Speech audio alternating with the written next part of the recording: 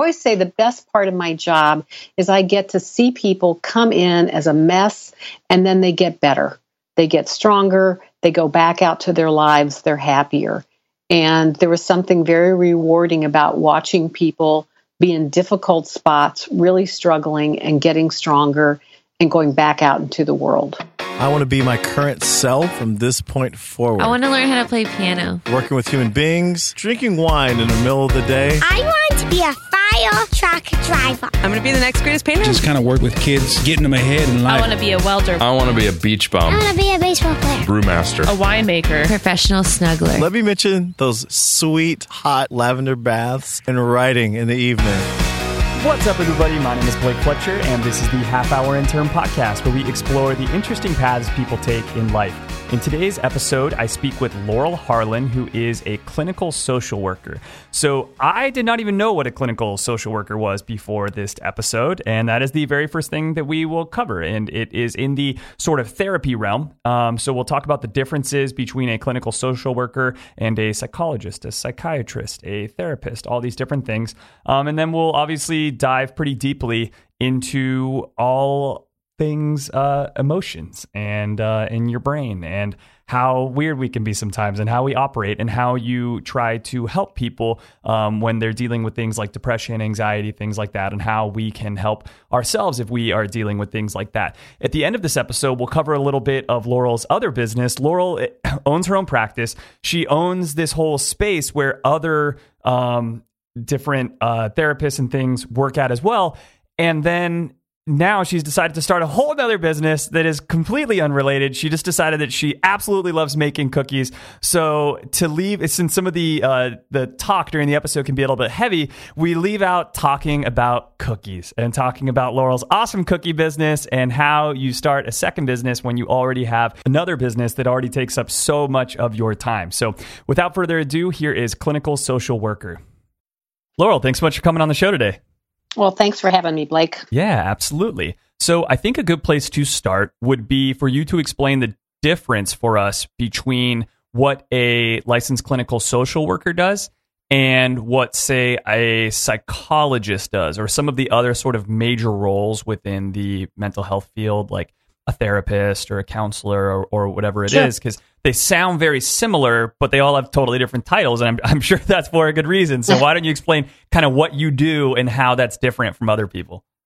Well, I think there can be a lot of confusion about the different roles or the different educational levels.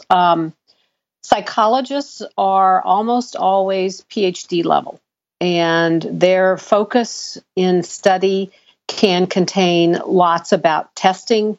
And again, it's a more disciplined, if you will, longer term educational level to try to get to that.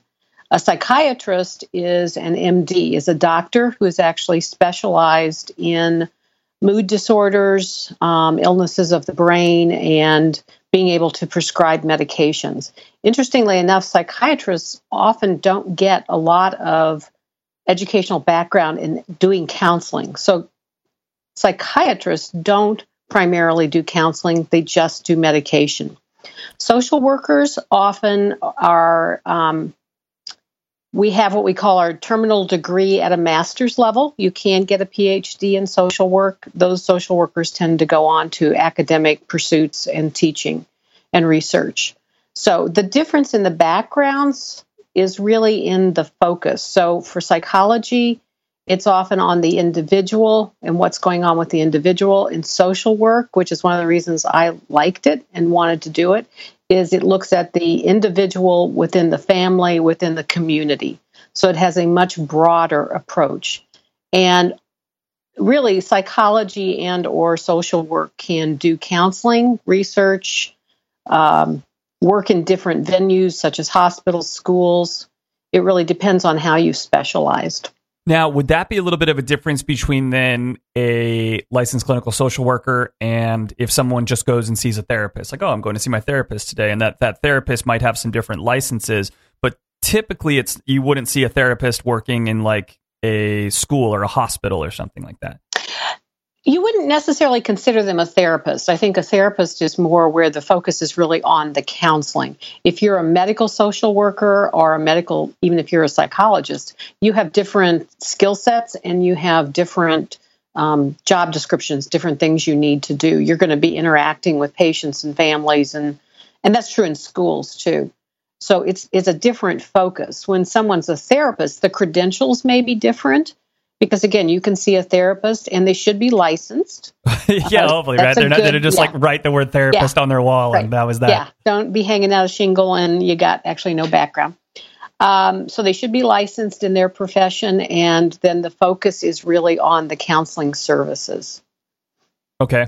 And then I assumed, to what you were saying about psychiatrists being MDs who prescribe medication, that for yourself, for psychologists, for therapists, that if you get a particularly, I don't want to say bad patient, but a patient that I guess it looks like their depression isn't just mental, that there's like something chemically happening here, then is there a lot of like, I guess, referrals that happen from these other departments into psychiatry to, hey, this patient, I believe, maybe needs some medication. You need to speak with them. Yes, there should be.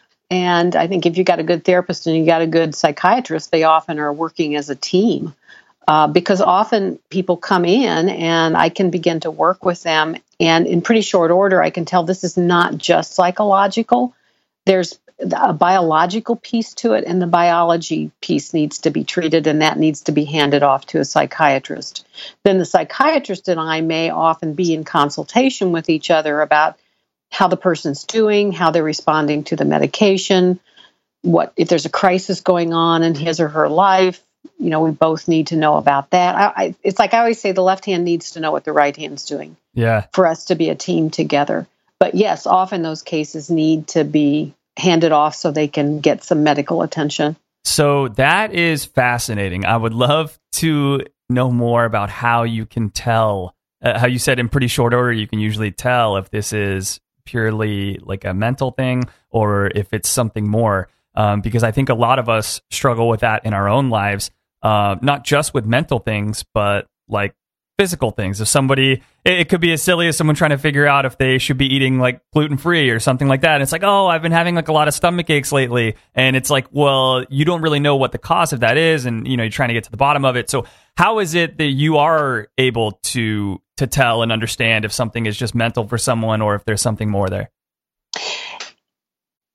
Really, in working with them, when people come into counseling and let's say they're depressed, they've been having a hard time in life, they're not coping, there's very little joy they may be experiencing, maybe they've begun to socially isolate themselves, they're kind of shutting down, they're still functioning. I always say it's like a low-grade fever. You still get up, you feed your kids, you take them to school, but you just feel terrible the whole time. Well, that's what a low-grade depression can feel like. You're still functioning, you're going to work, but you're not happy. You don't really feel any joy in your life. So once a person comes into counseling and we begin to explore the issues, what's going on, what's happening, having them talk through things, people begin to respond to that. They start to feel better. They start to make some changes. Maybe they sleep better. They notice they're concentrating better. They're going back to some of their old hobbies or the things they enjoy. The people around them will begin to notice a difference. And then I have people who come in and maybe we've been working for maybe even several months. And I just see the person still really struggling. I just had a case this week where the person came in and she really was working. She was trying to implement the things we were talking about, but it really wasn't changing much. And in that situation, I did refer her to a psychiatrist because it became evident to me this really has a biological piece that has to be treated. So if they don't respond to the counseling part, because really counseling and medication work on the brain in different ways. So sometimes you need, and the research shows, people generally do the best with both the counseling and the medication. And then what about a physical piece to this? Like you mentioned depression, and then I feel like and we'll tackle both of these more later in the interview, but anxiety and depression, I feel like, are the two major things that obviously everyone feels at some point in their lives. So to the point of like, is this me just feeling some anxiety right now, or is depression right now, or is this like a deeper problem? I find, and I think pretty much everyone finds, or I should say most people, I shouldn't say everyone, that when I get out there and I start like exercising a lot more, immediately I just calm down. Like I feel less depressed, I feel less anxious, like all of that starts kind of washing away. Is that, I imagine, like a recommendation for you with a lot of people? And are there some people that even don't respond to that? Like they start exercising a lot and that still isn't calming things down for them? Yes, you could see that. And yes, exercise, I always say to people, exercise is one of the best things you can do for your brain. If nothing else, just go for a 20-minute walk, and that will help your brain tremendously. Yeah. When somebody's really depressed, what they will say to you is, I can't do it. I mean, I don't have the energy. Just the thought of trying to get out of my chair and go to the gym just overwhelms me. And they can't, it's not even necessarily that they lack the motivation. It's just like almost an energy thing. It's like they just can't do it. Yeah. And that's when, again, there's probably there's a medical piece that needs to be treated with that. Yeah, for sure. That's very interesting. And it's also gone on longer, Blake. I mean, everybody has a lousy day or a lousy week or maybe even a lousy month. But when it keeps going on, and it's really begun to impair you. So the quality of your life goes down. Again, you might still be functioning, but the quality of your life is now not as good. That's what I look for. That's really going to allow me to help diagnose it as a clinical depression. Yeah, for sure. It's so interesting. It just makes me think back on different times in my own life and what you were just saying, like maybe a day, maybe a week, maybe a month or whatever. Mm-hmm, and sure. I've had periods of time for even longer than that when maybe I've had like a lot of anxiety and stuff. And there's part of me during those times, which then I guess I wonder what your thoughts are on this or how people should talk to themselves with things like this, where I almost like wonder if this is the new me. Like at first I'm like, oh, I can't wait till I get back to quote unquote myself, you know? And then after it goes on for a long period of time, I'm just like, maybe there is no my old self. Like maybe this is how I just am now. Like maybe I'm just kind of more of an anxious person. And then sure enough, like eventually it comes back around. But I feel like there are parts of our personalities that do change over time. So I guess how do we know like if maybe we're just changing and this is kind of how we operate now? Well, I think that's a good question because you have to remember that, you know, both depression and anxiety are illnesses. So, you know, you can live a portion of your life and not be anxious and not be depressed, just like you could live a portion of your life and not be diabetic. And then for whatever reason, the switch gets flipped and the illness kicks in. It shows up. And so, yeah, I think that's a possibility that you weren't anxious and then you began to develop it. So I don't know if that answers your question or not, but no. Yeah, I think that's a distinct possibility. Yeah, which I guess then is why you should then go and see someone like you or get out and exercise a ton or something, is to at least try to determine, is this a real possibility or do I just actually need to speak to someone like Laurel? And that's all that it boils down to. Well, again, I think that if you really have become anxious enough, because everybody worries, everybody has anxiety, but does it interfere with your life? And I also think, are you walking around afraid all the time? Because there are people who live what I call a fear-based life. So they're walking around afraid all the time. It's just going to be whatever the next bad thing is. It's like waiting for the other shoe to drop, as that saying goes. Right. So it's not just at work that they're anxious or something, or it's not just at home. It's like truly just all the time. Yeah. Yeah. About almost everything. Wow, man. Yeah. That is a definite differentiator. I've definitely never felt like that. That sounds terrible. Right. Not well. I think it's good you've never felt like that. Yeah, for sure. I'd love to know if you notice any sort of trends. So you have been a licensed clinical social worker for quite a while. Yes. And I think that there's a lot of talk right now about the impact of, let's say, social media on us, or the impact of a 24-hour news cycle on us and things like that. And like, are they hurting us in some way? Have you noticed any sort of difference in the patients that you see now versus when you first started, before everyone had an iPhone in their hand and stuff? And are there kind of like different trends in the types of problems that you see or the people that you see? I loved that you asked that question because it really made me stop and think about that. I want to say yes and no. On one level, I think the population that I work with are what I call your garden variety, walking wounded, walking well, however you want to term it. They're people who have underlying problems. Again, for the most part, they are functioning very well in their lives. You know, they're making their car payments, they're taking their kids to school, they're married. You know, they just have this sort of average, these problems that they need to deal with. And sometimes that's underlying trauma, things that happened from their past. I don't think that has changed in 37 years of practicing. I see that it shows up slightly differently, but that's what a lot of people just deal with in their lifetime. That being said, I do see that social media has changed things. We now see things that didn't exist, let's say even 15 years ago. Addiction to gaming, addiction to pornography, addiction to Facebook, affairs that start through Facebook. I mean, affairs can have all kinds of ways of starting, but this is another venue. This is another way that this shows up. Right. Having more intimate relationships on Facebook than you do with the person sitting across the breakfast table from you. So I think technology has really impacted how the problems play out, if that makes sense.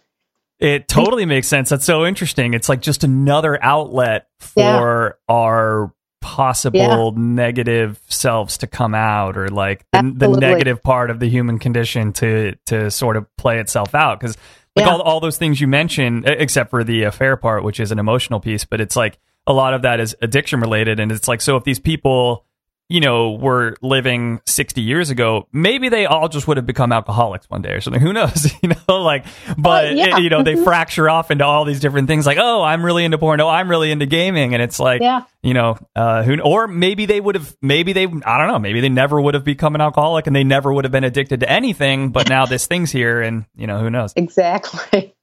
You know, another interesting, and I mean, I laugh, but I don't know if it's necessarily funny, but when you asked this question, what I thought about was the fact that, so after the election in 2016, I had more people showing up in my office with the election as a presenting problem. That's pretty funny, yeah. It was very interesting. And it wasn't just me. I mean, my colleagues and I, in our staff meetings, would talk about the number of different people who were coming in and reporting feeling anxious, being very upset about how things had gone, the state of the world. I had clients I hadn't seen in, I think, a decade, who came back in for several sessions because she really needed to talk about how she felt about the election. And that really threw people into a very anxious state for most of them. For some people, it came out as being angry, but most of them were anxious. So I think it's more the propensity of the human brain to lean in that direction. And then they're just different outlets or different ways the anxiety can get activated. God, that's such a good point. I always forget about that, our old caveman selves, and that there's a part of us that's just supposed to be anxious to keep us alive. Absolutely. That's so funny. Yep. That's like a saber-toothed tiger is going to jump out any minute. Yeah, exactly, right? All right, so I would love to know a little bit more about you and your decision to become a clinical social worker. And maybe we can kind of help some other people listening make decisions if they're thinking about going into sort of the mental health field. So what made you want to become a licensed clinical social worker? And did you consider at the time taking any of the other paths in the mental health field? And kind of like, why did you land on licensed clinical social worker? Well, two, when I thought about this question, when you sent it to me, I thought one is I have this very distinct memory of being 15, and I had a best friend, and her grandmother came and picked us up, taking us to school, which she would do routinely. We got to the stop where the grandmother would drop us off, and my friend couldn't get out of the car. At the time, I didn't understand what was going on at the time. In hindsight, I understand she was having a panic attack. She couldn't breathe. She was hyperventilating. She could barely talk. The grandmother said, go on, get out of the car. You go to school. I'll take care of her. And I remember just trudging up the hill to school thinking there's got to be a way to help people like this. There's got to be a way to help people. And I think that was such a impact on me. I'm sure I just kind of put it away, but I remember it as a very distinct memory. And then really the other one was when I went out into the field when I was doing my internship and started working with people and started actually doing counseling, where I thought, this is what I need to be doing. This is it. I mean, I love this. And there kind of was no turning back from that. When I researched, when I made the decision, I'd been in public libraries actually for 5 years, working in public libraries. So I decided to go back to graduate school. I knew I didn't want to become a librarian, and I began to research what I wanted to do. At the time in the public library, I was actually working in their outreach department, and I was working with senior citizens. I was delivering books to shut-ins, to nursing homes, sitting with the elderly, talking to them. And so I really thought I wanted to go into gerontology and work with the elderly. And so I researched getting a PhD. I'm in Columbia, Missouri, so I went to the University of Missouri and actually talked to people in the psychology department and kind of interviewed different professors and checked out whether I thought I could do that. And then I looked into, there's also a master's degree in voc rehab. I looked at that. And then I also talked to the people in social work. And again, to me, social work just spoke to me. I liked the approach. I liked the idea that the holisticness of it, that you were looking at the individual within the family, within the community, and that all of these parts fit together. And that's what really drew me to social work, was just that approach. And then once I got into social work and I started doing the counseling there, I never went into gerontology. Yeah. So you mentioned when you very first even got to dip your toes in it and first doing counseling that you loved it. Why is that? Like, what made you love it? Boy, why did I love it? There was something about it that really just sparked my brain, as my sister would say to me. There was a way that I could interact with people. There was a way I could listen to people. I intuitively knew how to pick up information and how to use that effectively with them. And really, also what was rewarding was the fact that people would take that. I always say the best part of my job is I get to see people come in as a mess, and then they get better. They get stronger. They go back out to their lives. They're happier. And there was something very rewarding about watching people be in difficult spots, really struggling and getting stronger and going back out into the world. Yeah, definitely. So I would imagine that the push and pull, like the other side of that coin, like you said, is people come in and they're a mess. So there's this great part that the happy, good part of the job is that you get to help these people. The sort of negative side of that is these people come in and they are a mess. And I don't know how that cannot weigh on you. I don't know how you could not like go home and not become an alcoholic yourself. Just like trying to like handle everything that you went through that day. I guess talk about that a little bit and like your ability even then to kind of cope with all of the problems that you're hearing all day, every day.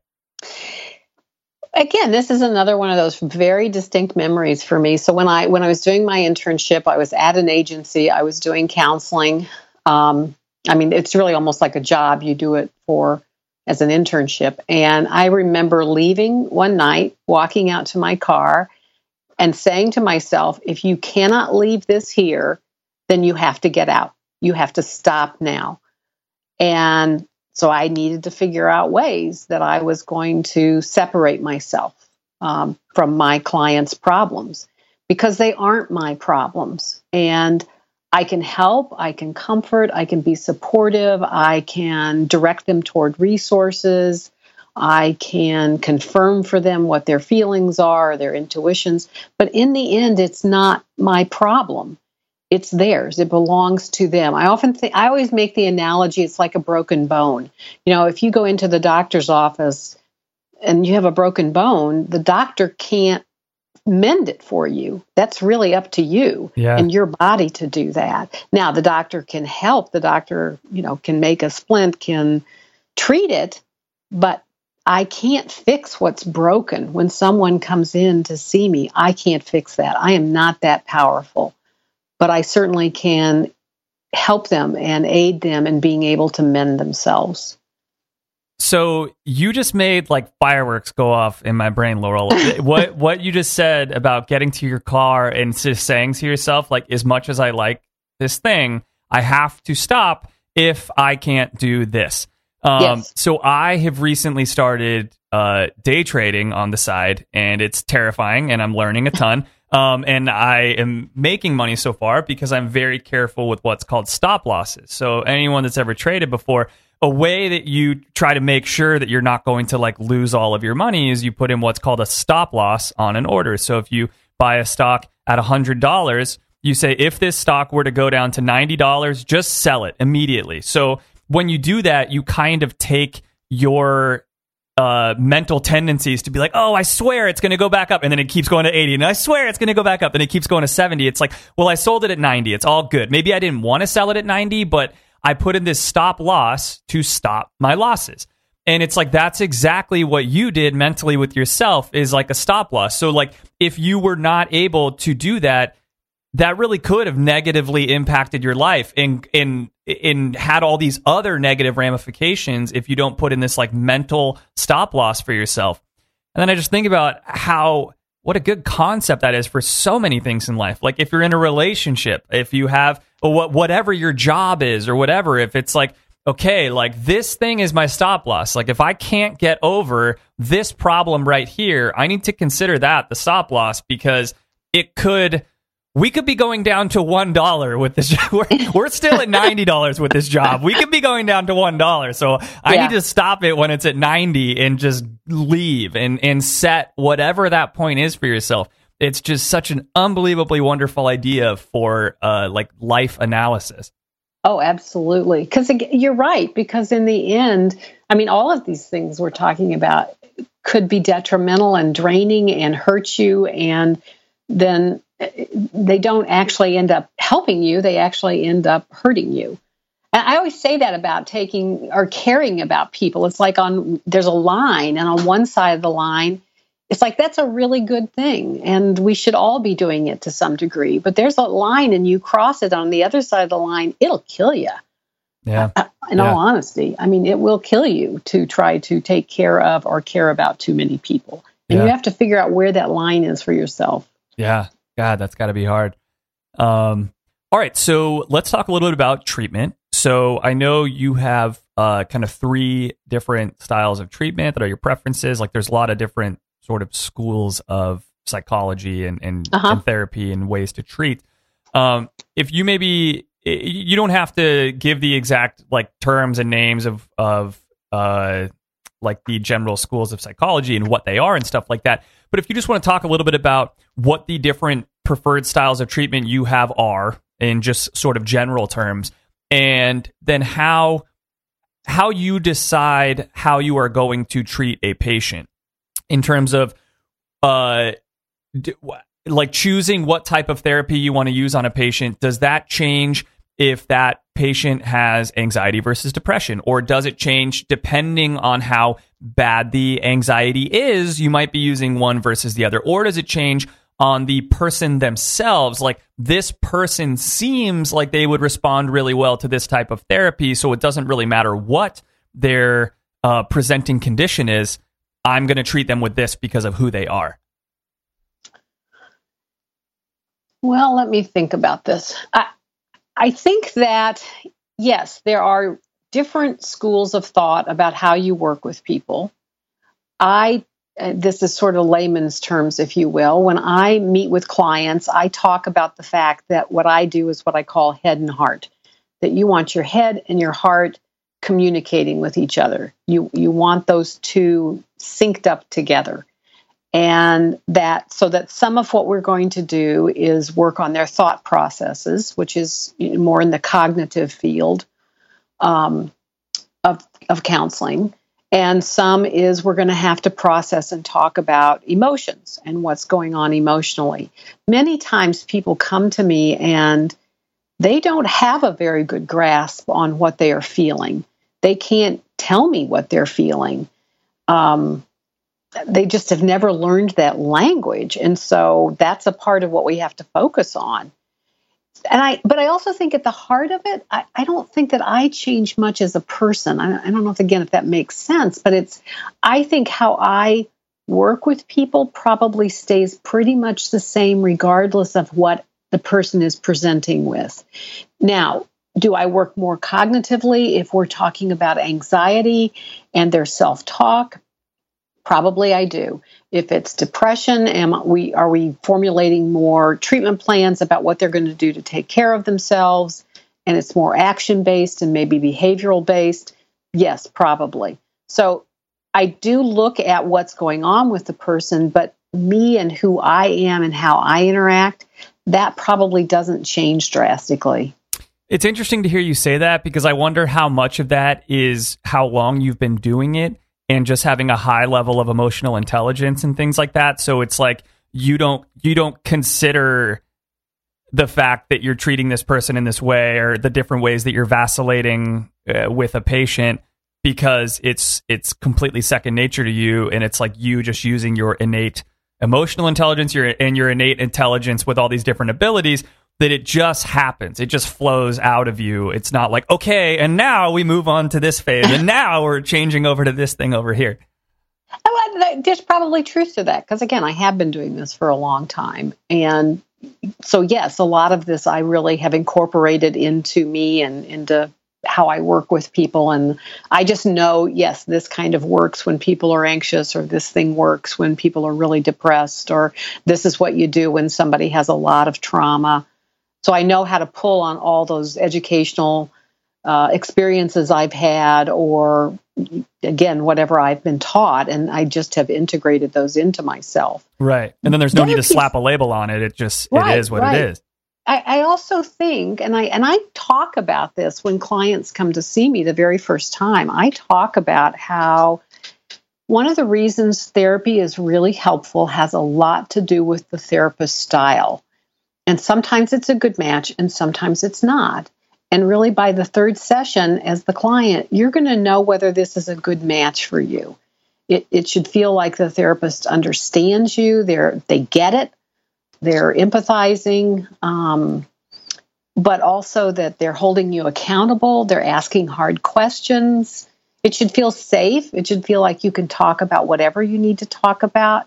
But I don't ever want my clients to get too comfortable, because if they get too comfortable, it means I'm not doing my job.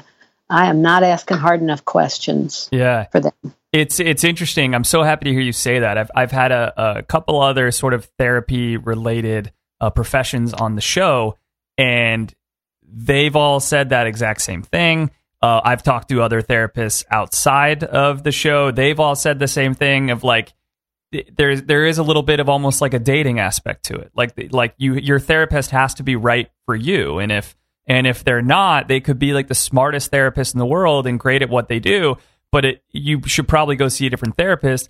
And by the way, that doesn't mean they're a bad therapist because they weren't right for you, or that, like that you shouldn't refer somebody else to them or whatever. Like, we're all just people, and personality matching is a real thing. Yeah. And boy, if there's one of the things I'd want people to take away from this discussion, it is, if you go to a therapist and it doesn't feel like it's a good match, don't give up. Find another one. And if that one's not a good match, find another one. Because sooner or later, you will hit on one that's the right person for you to work with. Mm-hmm. And it's more important for you to get help than it is to say, well, I went to therapy once and I went 3 sessions and it didn't help any. Yeah. Keep trying. Yeah. Laurel, let's give people and myself some advice here. I would love it if you could give us some techniques that can help us through times of anxiety in our lives and some techniques that can help us through times of depression in our lives outside of going and seeing a therapist.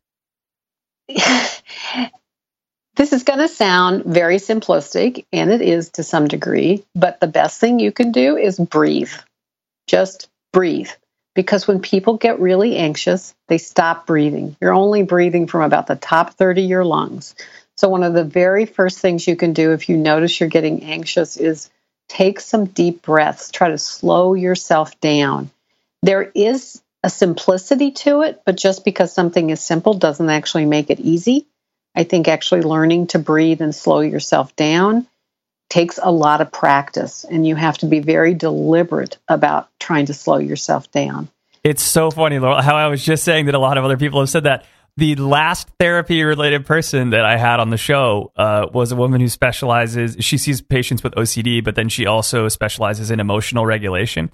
And in the emotional regulation episode, I asked her tips to just help us with emotional regulation. And that was her, the tip was the biggest tip was she's like, I want you to put, if you're sitting in a chair and one leg's up and whatever, she's like, put both of your feet on the floor and just breathe, for God's sake. Yes. Just breathe. And that's great that that's also your piece of advice. Yeah.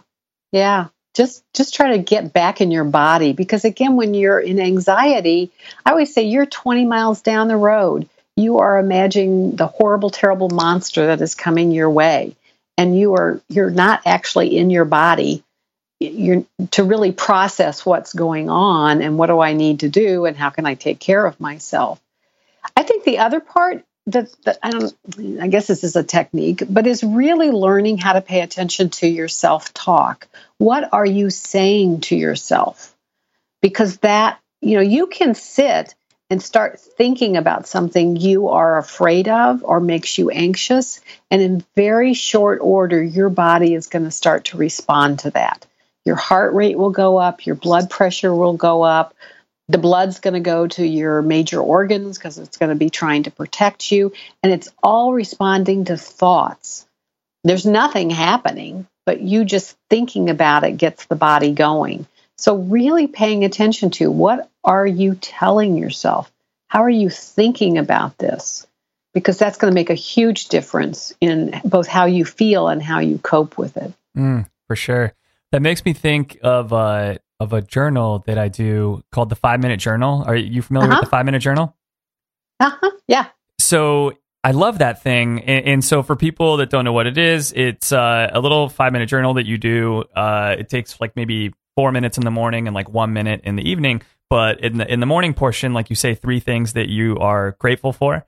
Then you say 3 things that you would like to accomplish that day. And then you give yourself some sort of positive affirmation, I am a loving person, or I am brave. Let's say you're not feeling brave. Let's say you're feeling scared. It's a good thing to just say I am brave, Yeah. And it just makes me think if someone was dealing with some of the things that you're talking about, how good it would be not only to have a journal like that, but depending on the severity of it, like you're saying, to be cognizant of how what your self-talk is like and the thoughts that are going through your head, to maybe set an alarm on your phone and just have a journal period or a sheet of paper and do it every couple hours, just right back on the sheet of paper, I am brave. And it's maybe then your thoughts slip again for 2 more hours and you're feeling terrified. But then every 2 hours you got your alarm and you got to write down on this piece of paper, nope, I'm brave. It's okay. Yeah, exactly. And again, you got to help train the brain to have different thoughts. Yeah. Most of these neural pathways are well worn. And I always say the brain's lazy. It wants to take the easy thought process, even if they know it doesn't work. The brain still wants to do that. Right. So yes, that's part of what you're doing there is you're helping the brain form new neural pathways. Yeah, for sure. Yeah, because your brain has also a confirmation bias to a certain extent. So the same way that if you're thinking these negative thoughts, your brain wants to then confirm it. So it looks for ways to confirm the negative thoughts. If you're every couple hours writing down something, even if you don't believe it at first, if every couple hours you're writing down this positive thing on the sheet of paper, eventually, hopefully, your brain's actually going to start looking for times it can confirm that thing. Which should be good. I think I'm going to start doing that. I just thought of an idea that I want to start doing. Good. I won't charge you for that. That was extra. Yeah, for sure. All right. So I would love to know how being a licensed clinical social worker has changed you as a person. So how do you feel like you are different now than you were 40 years ago? I think one of the ways it's really helped me is that I do have a lot of compassion for people. I really realize now everybody's got a story. Everybody has wounds. Everybody's got scars. Even though on the outside they can look like they're doing fantastic and they're getting all the breaks in the world, that person can be full of grief and pain and shame and trauma on the inside. And so it's really allowed me to be more compassionate with people. I think the other thing it's really taught me is also how to set better boundaries, how to be able to separate myself. I mean, that kind of goes back to when I talked about needing to figure out how not to take my clients' problems home, how to have an emotional separation from my clients, to be emotionally present, but not taking it on. And so that's learning how to have emotional boundaries with people, to be separate from other people's emotions. And then learning how to have boundaries in all other kinds of ways in my life, being able to say yes to things or no to things. I think another really important thing I've learned is how not to take things personal, to really understand that there's so much going on with people that has nothing to do with me. I'm not causing it. I'm not the reason they are suffering in some way, or they're upset or they're angry. It might be being directed at me, and I have to figure out how I'm going to handle it. But I don't have to pick that up and put it inside and feel really yucky about myself and take something personal. And I think being a therapist has helped me learn that over and over again. Man, those are great lessons. All right, so let's say that after hearing those lessons, someone would like to learn them for themselves, and all of this sounds great to someone, and they would like to be able to help other people. What advice would you give to someone that would like to become a licensed clinical social worker? The very first thing I would honestly ask is, why? Why do you want to do that? And not being mean about it. It's more what drives you to do it. Because if what you want is to rescue people, if what you want is somehow, if you feel guilty or responsible for other people, that you need to fix things, you need to make things better, those are all lousy reasons to become a social worker.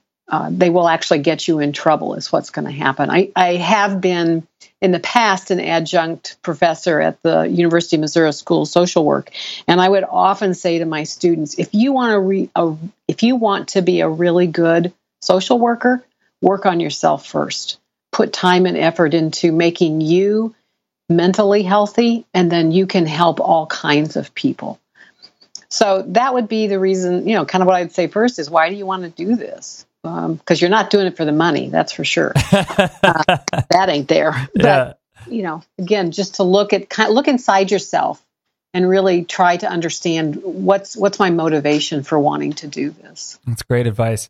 All right, Laurel, so that's pretty much it for the licensed clinical social work piece. But before we sign off, you have an awesome side business, another full-blown business that I would love to tell people about, because I just think it's so awesome. So you have a cookie company called Kiss Me Cookies that, well, first of all, just tell everyone about it. Tell everyone about this cookie company that you started, because I think it's wonderful. Well, the story, the way the story goes is, when my daughter was pregnant, we did a baby shower for her, and it was a Dr. Seuss. And so I thought it would be so much fun to make red fish, blue fish for this baby shower. So I looked up recipes for sugar cookies. I read a little bit about how to decorate sugar cookies, and I made red fish, blue fish. And I loved it from the very first Redfish Bluefish. It just, again, sparked something in my brain. And so then I started reading about decorating sugar cookies. I started discovering blogs. I discovered a whole world of cookie decorators out there and all the things that have been written. I discovered YouTube. I just kept teaching myself different techniques for how to decorate sugar cookies, really how to make them look like little pieces of works of art is what I try to do. And then, so I've been doing that for a number of years, and then decorating cookies can be kind of expensive. And actually my daughter and one of her friends, I approached them and said, what do you think about, maybe doing a business? And both of them actually have small businesses of their own. And they were so supportive, kind of helped me, even though I'd been running a business for 30 some odd years. They talked about what they'd learned and helped me look at marketing and really encouraged me. And so I just kind of stepped off the edge. I decided I'm going to go for it. I'm going to do this. At the time, I'd also cut back my clinical practice. I was, and still am, only working 3 days a week. So I had some time that I really felt like I needed to do something with. And this was so different than the counseling. It was such a creative outlet for me. And it's just different than what I do every day in terms of listening to people's problems. So that's kind of how it got started. And so what I do is I take custom orders, I decorate. I just did cookies last weekend for a 50th wedding anniversary. Christmas was a big, obviously, lots of orders at Christmas time for decorated sugar cookies. Yeah, I mean, your business is popping up. Just so people, like, we had to postpone this interview by like a while because of how many cookie orders you were getting. Right. I was like, Blake, I can't do this. Yeah, right. This cookie thing is going crazy. Yeah. It's just so inspirational and awesome to me because you said like, oh, well, I've cut down to only counseling 3 days a week, but just so everyone knows, it's like, A, you're counseling 3 days a week, but then B, you also run like the office in which you work. So it's like other people kind of independently run their businesses within your business and stuff, if I'm understanding it correctly. But anyway, so it's like you're already like your own independent business owner, just as a sole proprietor of your counseling, and then you're this other business owner as like of this whole counseling office thing, and then to take on this, it's like I don't know, I just think it's really inspirational and also just super awesome to take on something so lighthearted and fun when what you do for a living can be a little bit heavy. And in all honesty too, I am not relying upon the cookies for my income.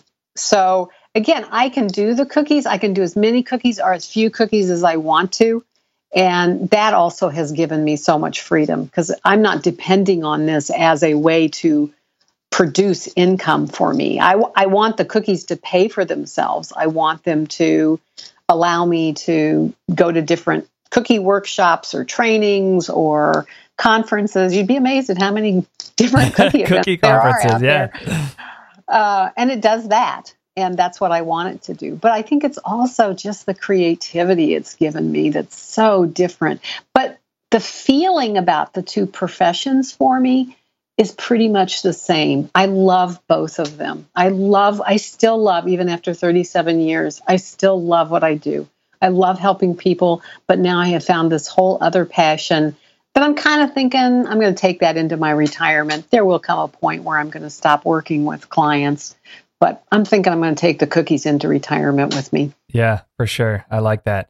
All right. Well, we are going to save a few cookie-related questions for the bonus Patreon content. We will go ahead and wind this thing down. If you could please finish us off by just telling anyone where they can find your cookie business and if they wanted to like place an order with you or something like that. I don't know if you're at the point where you can like send these around the country and everything or what. I can't actually under Missouri cottage laws. I cannot ship. Damn you, government. What a bummer. What a bummer. But if you want to look at my wonderful little cookies, you can find me on Facebook and it's Kiss Me Cookies. I'm in Columbia, Missouri, and I'm also on Instagram. And my Instagram account is Kiss Me Cookies Como. And that's how you'll find me. I don't actually have a website. If you want to look up the counseling business, it does have a website, and it's Human Dynamics. You can Google it, Human Dynamics Columbia, Missouri, or humandynamics.net. Cool, yeah, and I'll put links to all this stuff on the show notes on the for this episode on the Half Hour Intern page, so people can find any of that stuff. And that is all I got for you. Laurel, this has been a real pleasure. Thank you so much for coming on the show. You are welcome, Blake. Thank you for asking me. Hey everyone, it's Blake. I hope you all enjoyed the episode. If you did, I would appreciate it so much if you considered leaving a review for the show on iTunes. I swear it'll only take like 2 minutes. Just search for the show on iTunes, click on it, click on ratings and reviews. You can leave a quick review or just keep listening to the show. I appreciate that as well. Or tell a friend about the show or something. And if you have any ideas for the show, if you have a particular job or hobby that you would like to hear interviewed on the show, if you yourself think that you do something interview worthy and you would like to tell the world about what this job or hobby is that you have, head on over to halfhourintern.com. There's a link right there at the top that says submit your ideas, and you could submit your ideas for the show, be them somebody else that you would like me to interview, a particular field that you would like to hear about, or even if it is you yourself that would like to come on the show. Thanks so much for listening, you guys.